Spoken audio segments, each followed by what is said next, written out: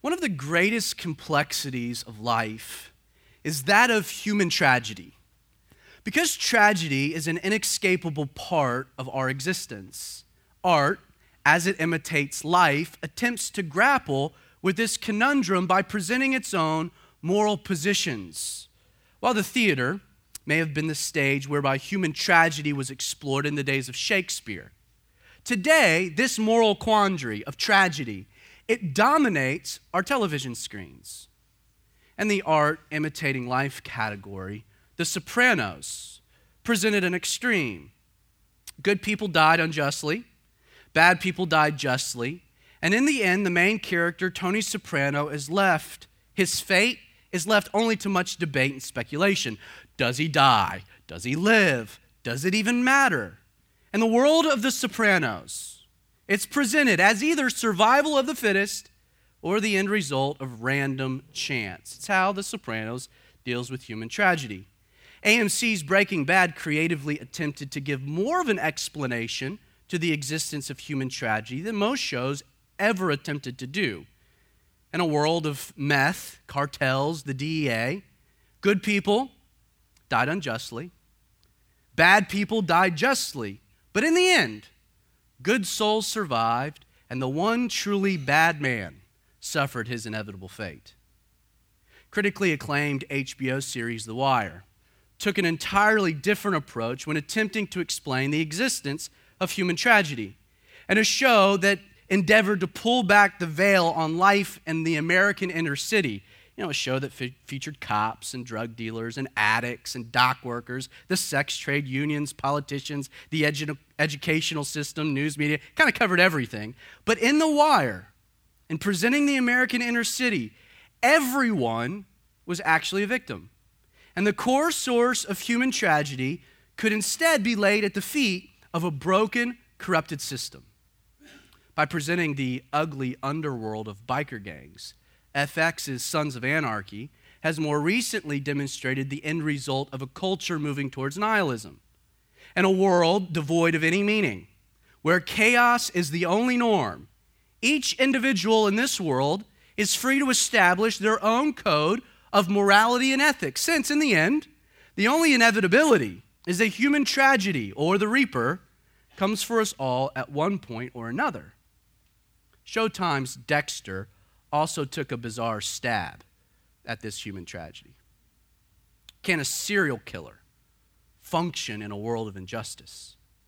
The answer to this show is obviously yes, as long as the serial killer obeys the code. Though good people still face tragedy, this show held to the core idea that if everyone adheres to an overarching ethic, we can ensure justice will ultimately reign supreme. How about NBC's hit show Scandal? In a fictional world of politics and PR spin, the ends always justifies the means. Olivia Pope presents a world of moral ambiguity, where even those who murder, commit adultery, rig elections, lie, and ruin innocent lives can still wear the white hat or be considered gladiators, as long as the public good is ultimately served. Of all the recent shows I've watched, none does a better job, I believe, of being honest with the reality and obvious complexities of human tragedy than HBO's Boardwalk Empire. Now, I'm not going to give a spoiler because it just ended 2 weeks ago and Andy's already looking at me, and I was worried about that. But in Boardwalk Empire, we find a time period piece based in Atlantic City during the Prohibition. And this show never mixes messages. While the show features notorious gangsters in America during the 20s, in the end, good people die, good people survive, bad people die, bad people survive. Such is the way of life, isn't it? Now, while there are those who often point to the existence of human tragedy as evidence against the existence of God, there are two realities often overlooked by these critics. First, human tragedy, it exists. Like you can't get away from it. Therefore, every religion, every philosophical position has to find some way to explain it. It's not as though you can escape it or ignore it. It is in your face all the time, which means, can you honestly say you're okay with living in the moral conclusions of Sons of Anarchy or Dexter or Scandal or any of these shows where art imitates life? That's miserable. That's horrible. That's empty. The second point, aside from the fact that human tragedy is inescapable, is the reality that Christianity, in the face of human tragedy, it doesn't avoid the issue at all. As a matter of fact, this morning, we're going to see tragedy presented in a brutally honest way as Acts 12 unfolds like the quintessential gangster film. A good guy dies an unjust death. Another survives against all odds. An evil crime boss gets whacked, and in the end, 16 of his lieutenants are caught in the crossfire. And in the midst of all of this, Acts 12, we're going to try to unpack a core meaning behind human tragedy and consider how we should view this tragic state of affairs. Now, before we get to Acts 12, we should mention that Luke closes Acts 11 by informing us that at the end of this year-long period of ministry, Barnabas and Saul and Antioch, a prophet named Agabus. Tried to convince my wife that'd be a great name for a son, but she's not buying into that. Agabus comes to Antioch, and he prophesies that a great famine was going to take place throughout all of the world, mainly impacting the brethren dwelling in Judea. And because this area would be hit the hardest, the disciples there in Antioch, each according to his ability, determined to send relief. Now, last Sunday, we kind of allowed our time to be monopolized by examining the generosity of these disciples. I would encourage you to go back to last Sunday's Bible study because we addressed giving, generosity, but we kind of took it from a different angle. I think you'll find it interesting. But either way, Luke includes a detail in the final verse of Acts 11 we weren't able to get to last Sunday, but it does demand our attention for just a moment. According to verse 30 of Acts 11, the church sends their financial gift via Barnabas and Saul to the elders in Jerusalem. Now, we were introduced to deacons back in Acts chapter 6, but this detail is important because it's the first reference to elders operating within the church community. This is the law of first mention, the first place that it comes to our attention as part of the church community. Now, in order to understand the role of an elder, you should note that in Scripture, we find 3 different Greek words all assigned to the same role: elder, bishop/overseer, and pastor/shepherd. In the Greek, this word, elders, is presbyteros, which was a term that could be translated as a rank or a position of responsibility, obviously within the church. In 1 Timothy 5, verse 17, Paul would say, "Let the elders, presbyteros, who rule well be counted of double honor, especially those who labor in the word and doctrine," while discussing the qualifications of men that would fill the role of bishop. In 1 Timothy 3, verse 1, Paul uses a different Greek word. He uses the word episkopope, which is a combination of 2 words, epi, meaning over, and scope, meaning to look or to watch. A telescope. It's how we see, literally. It could be translated bishop or overseer. That's where we get that term as well. Then we find a third word in Ephesians 4, verse 11. Paul says that within the church community, Jesus gave some to be apostles, some prophets, some evangelists, some pastors and teachers. The Greek word pastor is poimen, which means a herdsman or a shepherd. Now, there's an obvious question that should come to your mind that we have to address. How do we know that these 3 different Greek words are all speaking towards the same person and that individual's responsibility within the church? And the answer? Well, we have 2 predominant instances where all 3 words are included in the same passage, speaking of the same person. In 1 Peter chapter 5, the first 4 verses, he writes, "The elders, presbyteros, who are among you I exhort. I'm a fellow elder, presbyteros, and a witness of the sufferings of Christ, and also a partaker of the glory which will be revealed. And then he says, to the elders, shepherd, poemo, shepherd the flock of God which is among you, serving as, catch the third word, overseers or episkopos, not by compulsion but willingly, not for dishonest gain, but eagerly, not being lords over those who've trusted you, but being examples to the flock, that when the chief shepherd appears, you will receive the crown of glory that does not fade away. Clearly, Peter's writing to one person, using all three words in connection to them. In Acts chapter 20, we see another example of this. Verse 28, Paul says to the Ephesian elders, which are introduced in verse 17 as presbyteros, he says to them, keep watch over yourselves and all of the flock which the Holy Spirit has made you overseers, episkopos, be shepherds, poema, of the church of God, which he has bought with his blood. So we find another example, all three Greek words being used to describe the same person. Now, why three Greek words? Well, I think it's important to understand that these three words describe three different aspects of the role of an elder, bishop, overseer, or pastor. This word elder or presbyteros is a reference to the responsibility of the position. It's kind of the more official title. You are an elder. You have a responsibility that comes with that particular position. Bishop, overseer, or episcopos is a reference more to the nature of the position. As an elder, as someone who shoulders this responsibility, it's your job, the nature of your job, to oversee the church, to ensure that people are safe and people are being fed and needs are being cared for.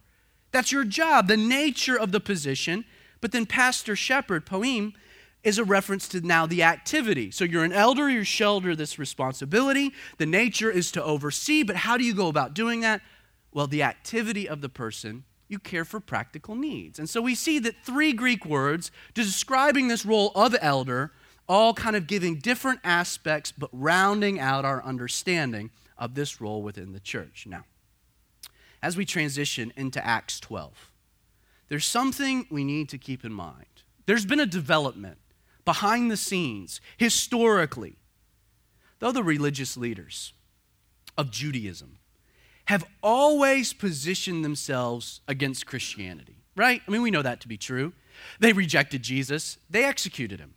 They resisted word of his resurrection. They resisted his followers. They've arrested Peter and John on two different occasions. They've spearheaded a persecution led by Saul of Tarsus. The religious leaders, the establishment of Judaism, of this area, they were against Christianity from the beginning. And yet, for the first decade plus, while the religious establishment, the government, might have not liked them, the people at large, the masses, they really didn't care. I mean, a lot of them converted. Those that didn't were for the most part indifferent. You see, for the first decade or decade and a half, the religious establishment hated the church, but the population, they didn't really care. They allowed them to do their thing, to operate in peace, etc. And yet now that we move into Acts 12, this dynamic has totally shifted. Why? Because this group of Jews, this church, well, they've begun to accept Gentiles into their mix. And if there was one thing that the Jews hated more than the Christians, and that was the Gentiles. And as a result, because they were now breaking from tradition, breaking from their heritage, breaking from the aesthetics of Judaism, the masses begin to revolt against the church. And we will see this play itself out throughout the rest of our travels through Acts. The mob has turned against them. Well, we read verse 1, chapter 12, that about that time, so in context, Saul and Barnabas are making the 300-mile journey to Jerusalem. We don't know at what point in the chapter they arrive. They do. They bring this love offering, this gift. The whole region's being ravished by famine. Josephus, first century historian, writes about the climate of Jerusalem. It was horrible. People were starving to death. It was a real brutal time to live in this area. While this is all happening, Herod the king stretched out his hand to harass some from the church. Then he killed James, the brother of John, with the sword. And because he saw that it pleased the Jews, he proceeded further to seize Peter also. Now it was during the days of unleavened bread, so when he had arrested Peter, Herod put him in prison, delivered him to 4 squads of soldiers to keep him, intending to bring him before the people after Passover. Now we're told about that time, Herod the king. There's a lot of Herods in the Bible, a lot of Herods in the New Testament, and this can become a little confusing. For context, this is the 3rd Herod mentioned in the first 4 or 5 books here in the book of Acts. This Herod is the grandson of Herod the Great and the nephew of Herod Antipas. Herod the Great was Herod when Jesus was born. Herod Antipas was Herod while Jesus was being sentenced and executed. Now, this 3rd Herod Agrippa I has come to power. And we're told that he stretched out his hand to harass some from the church. Whereas earlier persecutions of the church were based upon, well, to say it kindly, maybe misguided religious convictions.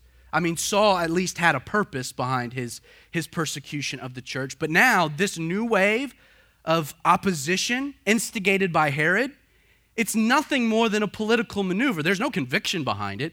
He just sees that his polls rise the more he harasses the church.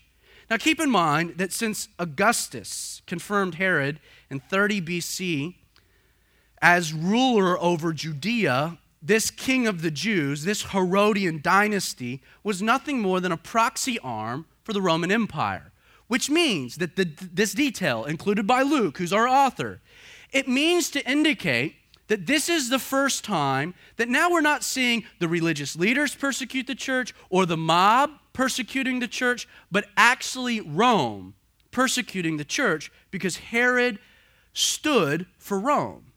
And so this is an important detail. We're told that he killed James, the brother of John. Now, while Stephen had been the first martyr, Acts 7, this murder of James, you should note, is an earth-shaking, game-changing kind of event. James. Now, don't confuse him with the book of James. That's the half-brother of Jesus. This is a different James. James, who is the brother of John. He's one of the 12 apostles.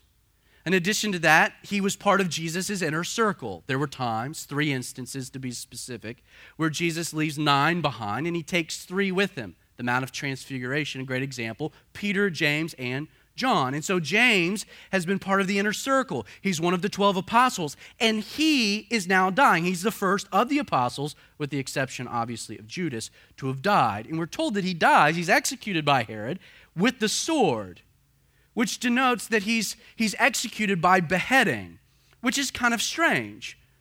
Like, it's unlikely that James is a Roman citizen. So you kind of have to ask yourself, why wasn't he stoned to death? Because that's the way that the Jews executed.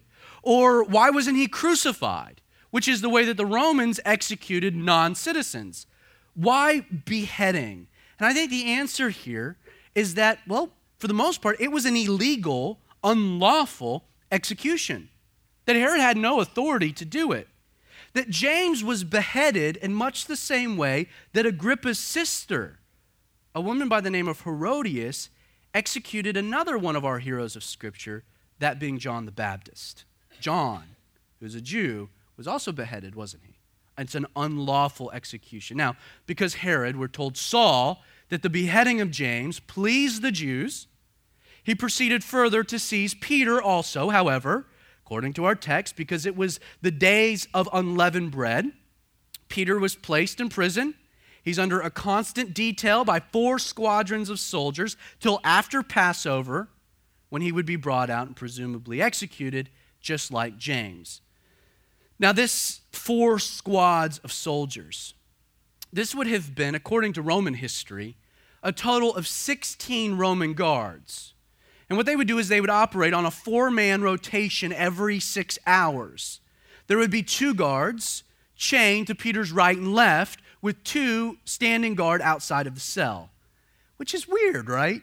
It's not as though Peter's a violent criminal. It's not as though he's proven to be a threat. Like, why an overkill of security for little old Peter?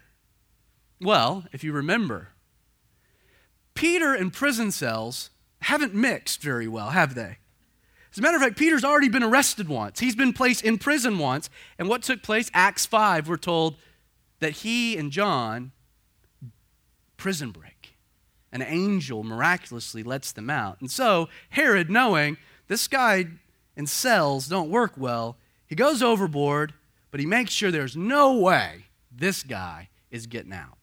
Verse 5, so Peter's therefore kept in prison, but constant prayer was offered to God for him by the church. And when Herod was about to bring him out, that night Peter was sleeping, bound with 2 chains between 2 soldiers. The guards before the door were keeping the prison. Now it's the night before the execution. It's that night. The next day, the deed is going down. Herod will bring him out. And Luke, to set the scene, he gives us kind of 2 groupings of activity. First, there's the church. And what are they doing? We're told they're in constant prayer. In the Greek, this word constant, the Greek word, it presents the idea of something being stretched to its fullest, like Stretch Armstrong, to the point of breaking. You can't go any further. The only other place, interestingly enough, that we find this Greek adjective is in 1 Peter chapter 4, verse 8, when the apostle writes, above all things, have a fervent, same word as constant, love for one another. You see, the idea presented is not that their prayers were continuously occurring, that they were operating on their own shifts, praying 24 hours a day, around the clock. No, the idea is that the activity of their prayer was being done to its fullest, basically. In light of what had happened to James, this church, they are praying for Peter in a way they had never prayed before. The other bit of activity we find, setting the scene, is Peter. So you got a church in constant prayer, praying for their friend, praying for an intervention, praying that God would give him peace. We don't know what they're praying for specifically, but you have Peter. What is Peter doing? We're told he is bound with 2 chains between 2 soldiers, sawing logs. He is sound asleep, out cold. Now this detail, it demands a little consideration, right?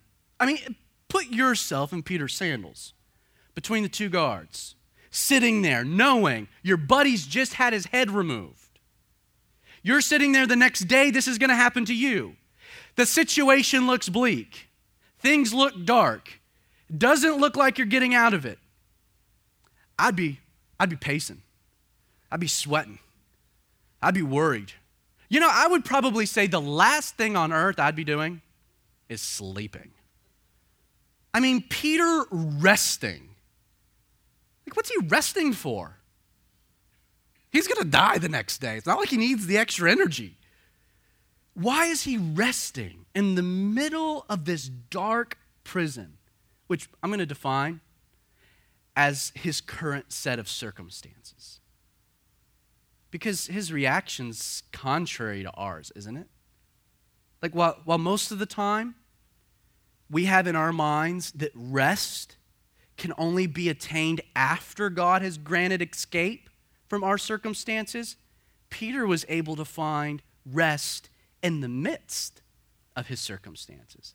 Like so often, and we all have a prison, right? For some of us, it might be work. Oh, work is a prison. And the prison ward is a pain in the neck. Like I feel trapped and I'm miserable. And what do I want? I pray and I pray, Lord, get me a better job. Lord, get me out of this mess. Lord, give me escape or kill everybody. Either way, but get me out of this. Because I've diagnosed that my core problem is my set of circumstances, and if those can be removed, if those can be alleviated, then life will be better. You know, I know some of you moms, rest is the absence of children. You're like, please, go away. Please get out of here. Please. I'm losing my mind. It was funny. Jessica was so honest. With our son, she went to go have dinner with some ladies last night. And as she was making her way out, Quincy's like, Mom, where are you going? And Jess is like, I'm going to go get some dinner with some friends. And Quincy goes, well, why? And Jess's response was, for sanity, son.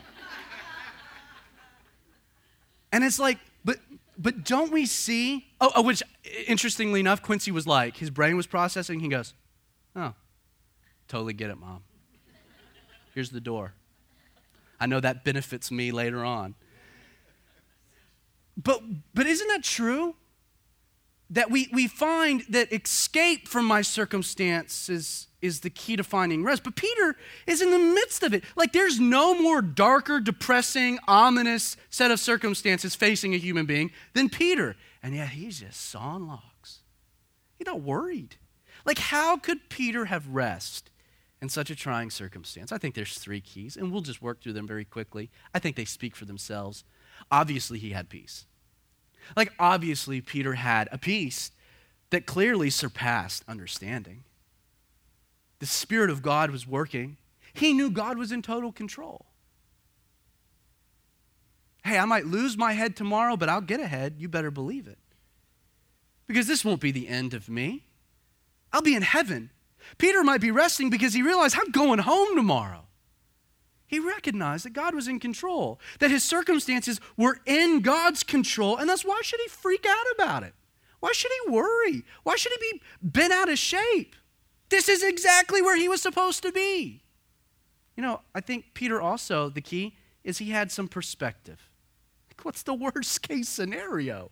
Like, yeah, this looks like it's a bad thing, but really, at least I'm going to be beheaded versus crucified, because that takes days.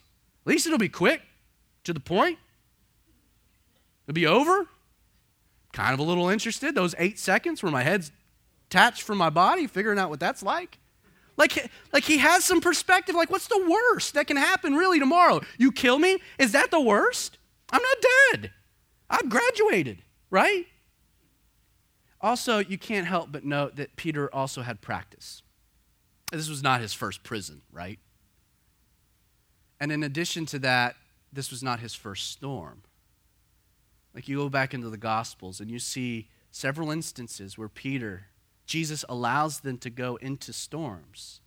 And he teaches them some valuable lessons about having rest. You know, when you begin to develop this discipline in a small way, what happens over time? The next big set of the Lord already proved I don't need to worry about it. I went through this. I survived. I'll make it through that. 1 kid, 2 kids, 3. Okay, I'll roll with it. Now behold, verse 7. An angel of the Lord. So Peter's asleep. An angel of the Lord stood by him, and a light shone in the prison. I like that, because the way that it's set up is so the angel shows up, but boom! Like Peter didn't move at all. Like there's another dude in the cell, and Peter could care less. I'm sleeping. Leave me alone. And so what happens? The angel, I think, is a little disappointed. His grand arrival, but boom! And Peter keeps sleeping. So what does the angel do? All right, battery pack. Boom! Light now, right? Peter rolls over like he's still sleeping. So what happens? We're told that he struck Peter on the side. It's like, I'm here, still sleeping. La light, still sleeping. The angel literally kicks him. Like, dude, this is a prison break. You're still sleeping. And what happens?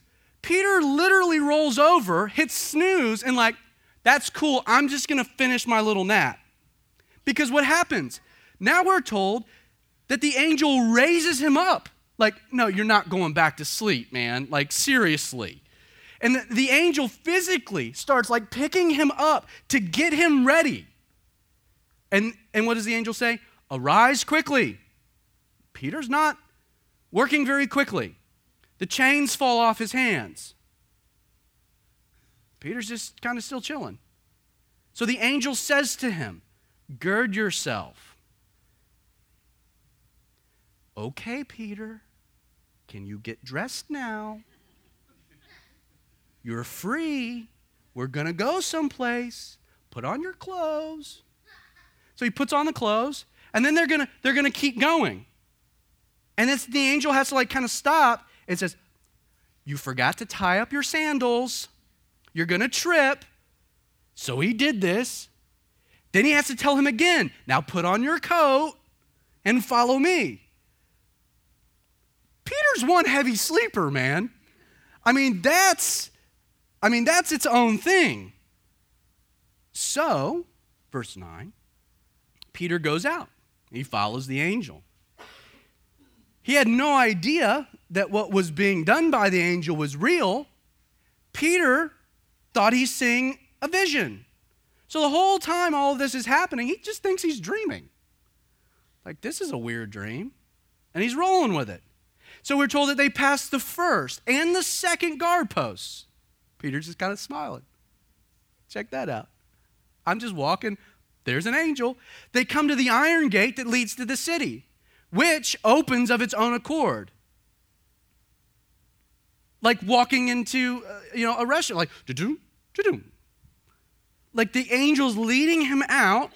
They go down one street, and the angel departs. How rude, right? What a rude angel. Least he could say is, goodbye, Peter. See you later. No, just kind of like gets him to the point. The angel's like, that was a lot more work than I anticipated. But boom, and he's gone. And we're told that Peter, that he comes to himself.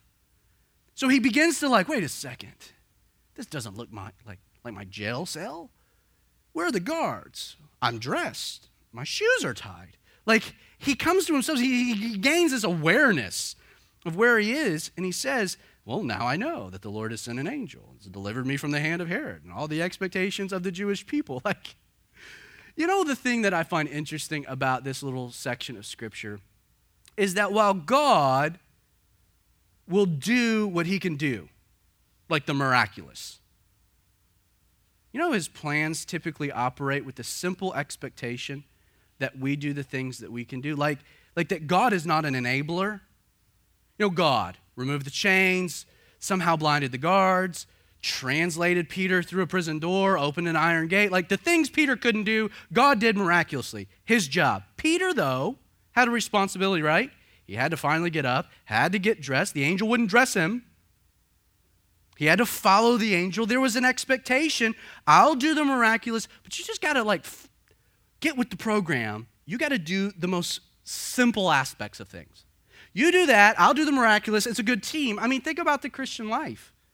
God does the things we can't, satisfies the penalty of sin, regenerates the dead into life, yields godly attributes from a person's heart. The things we can't do, God does, the miraculous. But what are we supposed to be doing? Repent of sin, accept Jesus' work on the cross, walk in the Spirit, read your Bible. That's helpful. Attend church, good thing. Guarding your eyes, placing your thoughts into captivity. Like, God will do the miraculous. But you just need to do like the most simplistic, bottom barrel part. Like, God will not enable. Peter, broken out of jail, work of God, but he had to follow suit, right? So we're told that when he's considering all this, he comes to the house of Mary, mother of John, whose surname was Mark. Many were gathered together praying. As Peter knocked on the door, a girl named Rhoda came to answer. She recognized Peter's voice, but because of her gladness, she didn't open the gate, but ran in, announced that Peter was there. But they said to her, yeah, you're beside yourself. Yet she kept insisting that it was so. So they said, it's his angel. Now, once the sleepiness wears off, the reality of what's just taken place sets in for Peter. He goes to the house of Mary, the mother of John, whose surname Mark. That guy is important. We'll get to him later. He's the gospel author of Mark. knowing that many were gathered together praying, Peter goes, presents his situation. Now, notice the reaction of this prayer meeting. So they're praying for Peter. When Rhoda comes bursting in, you'll never believe it. Peter's at the gate. And what do?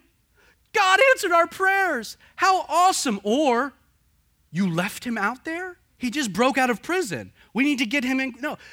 They actually look at little Rhoda and they're like, you're nuts.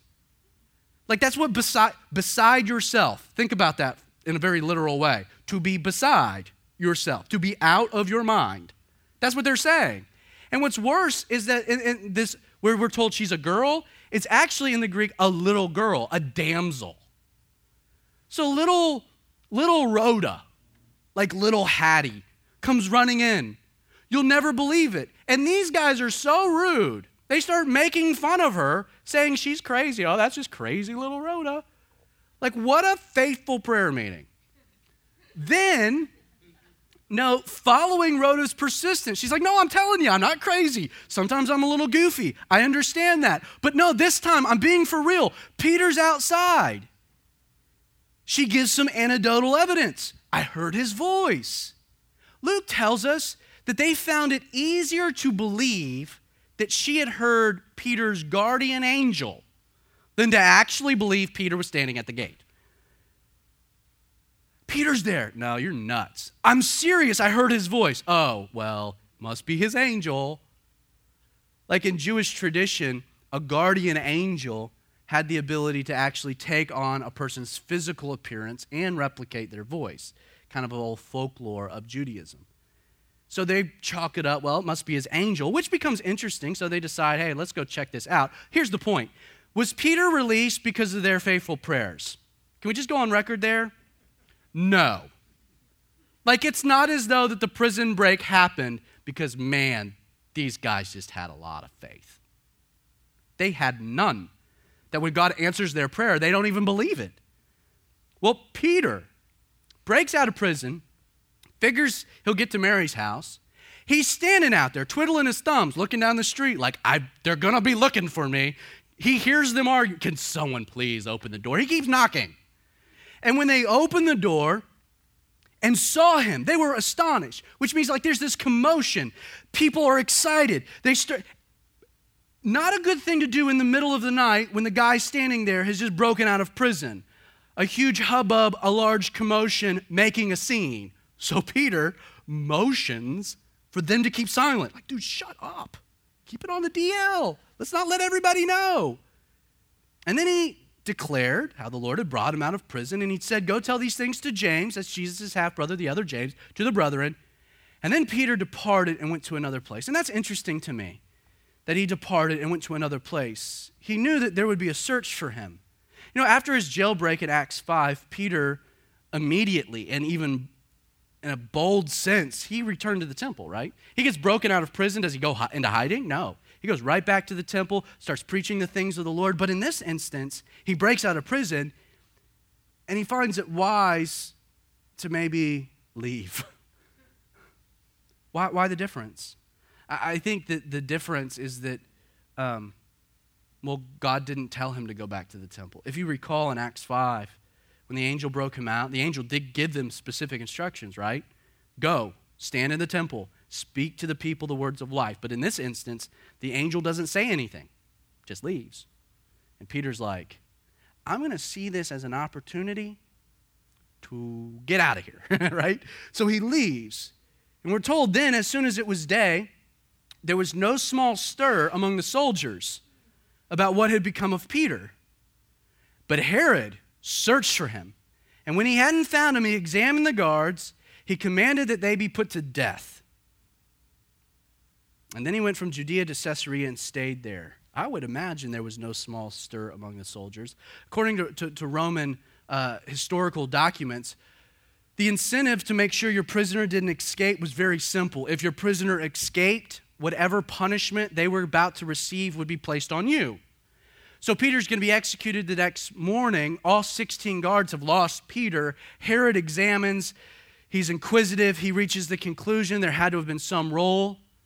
And he has them all executed. commanded that they should be put to death. But Herod, and we're going to read through a little bit of history here, he had been very angry with the people of Tyre and Sidon, that's modern-day Lebanon. But they came to him at once, so he's in Caesarea.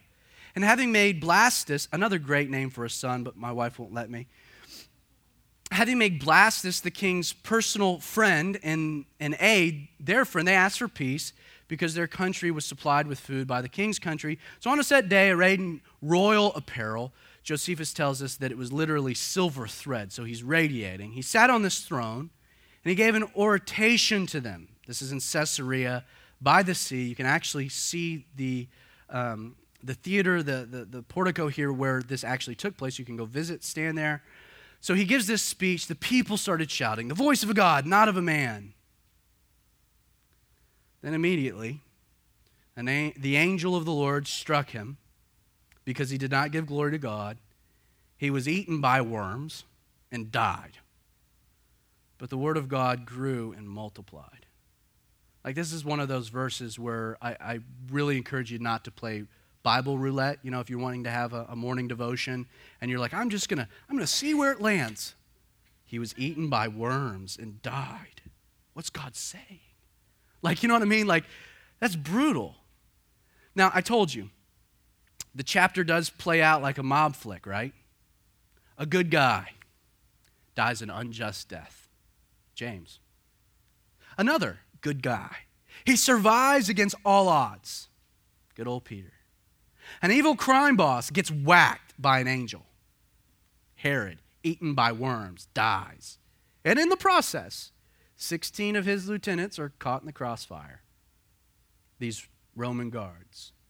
Now, though human tragedy may appear to be random, this chapter does something interesting because it demonstrates a reality that's very difficult to accept. That God is in total control. Think about it for a moment. The bad guys. Sure, it's random that 16 guards die as a result of circumstances that are beyond their control, right? But the divine hit that took Herod out was clearly orchestrated, wasn't it? God was very involved. And think about the good guys. Sure, it's random that James was beheaded. We're not given an explanation other than Herod wanted to harass someone from the church. But Peter's jailbreak? Clearly orchestrated. Divine intervention, right? Now here's the point. If God does intervene in some instances, it means he can intervene in all. Therefore, the decision not to intervene is, in and of itself, an act of God. Now, before you get upset with the implications of this reality, ask yourself a question. What would you prefer in the face of human tragedy? The belief that everything is left to random chance, or that there does exist some type of divine plan and purpose? I think Luke, he couples James's death with Peter's escape to force us to chew on this reality. Like, you can't escape it. Why would Peter be freed but James not? Right? I mean, on the surface, there's no reason one should have died and the other lived.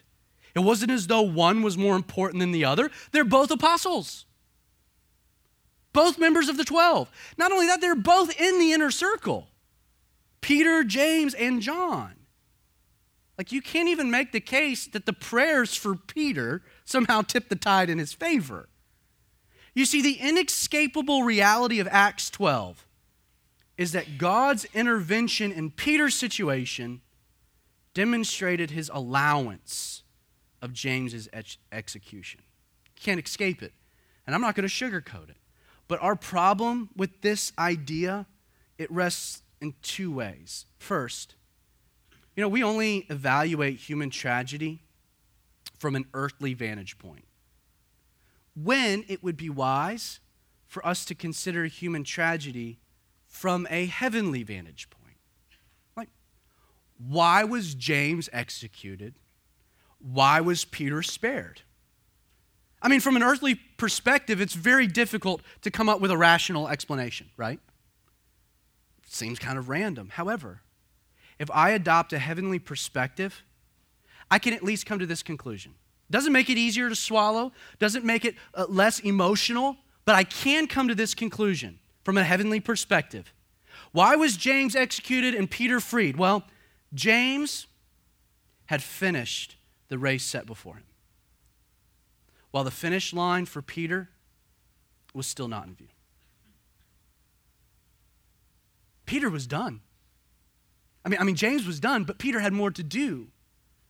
See, we got to look at it from the other way. It's tragic. But James clearly had finished his race, and that's glorious. You know, the other part of the problem here is that death, as a core component of the human experience, is either the ultimate tragedy or a most glorious moment. You know, in Hebrews chapter 9, we're told that it is appointed for men to die once, and women. But after this, the judgment. So, Christ was offered once to bear the sins of many. Now, what this verse tells us is that first, death is inescapable, appointed for men to die. Secondly, death is not the end of life, but actually a translation into an eternal experience. I'm not dead. I am very much alive. I'm alive in a way I've never been alive before.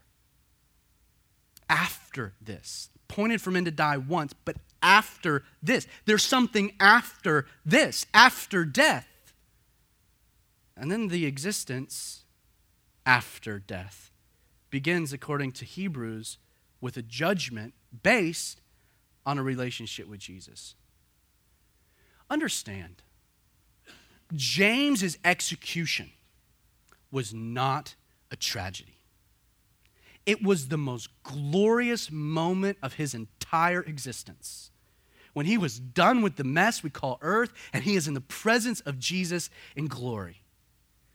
Instead, real human tragedy, it occurs when a person passes into eternity apart from Christ. It's been said this, and I'll leave you with this thought. For the believer, for those following Jesus, the worst that this life has to offer is the worst it's ever going to be. But for the unbeliever, the best this life has to offer is the best it's ever going to be.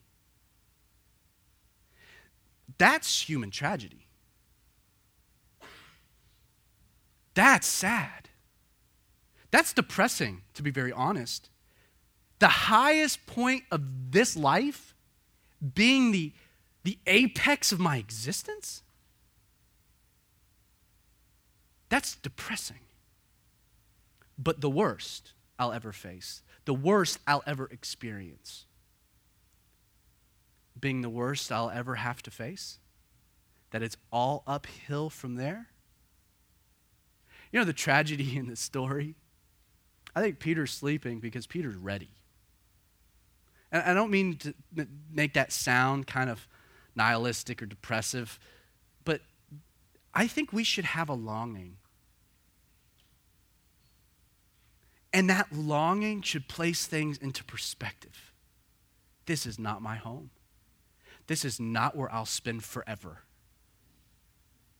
I have a friend, a dear friend. His name's Paul Hammondtree. He's the pastor of, I still call it Calvary on the Bayou. It's in Baton Rouge. It's a Calvary chapel. And Paul, great guy, mid-40s, was recently diagnosed with a form of cancer in his nasal cavity. And they can't find a neurosurgeon to deal with it because it's already moved through the skull into his brain. It's already metastasized. Best case scenario is a year, but they don't think he'll make it longer than that. You look at it, and it's a tough thing. He's got kids, so much life. Paul dies. That's not tragic. If he dies, he's just finished his race. Paul has done what we all want. to hear Jesus say, "Well done, good and faithful servant. Enter into your rest." You got to deal with tragedy. That's not a coping mechanism, friend. I will cry when Paul passes. If he does, the Lord can work. I will shed tears because I will miss my friend. But Paul won't have a second thought of me until I'm right there alongside of him worshiping Jesus. How do you deal with human tragedy? It says a lot. So, Father, we thank you for your word, what it says to us. In Jesus' name.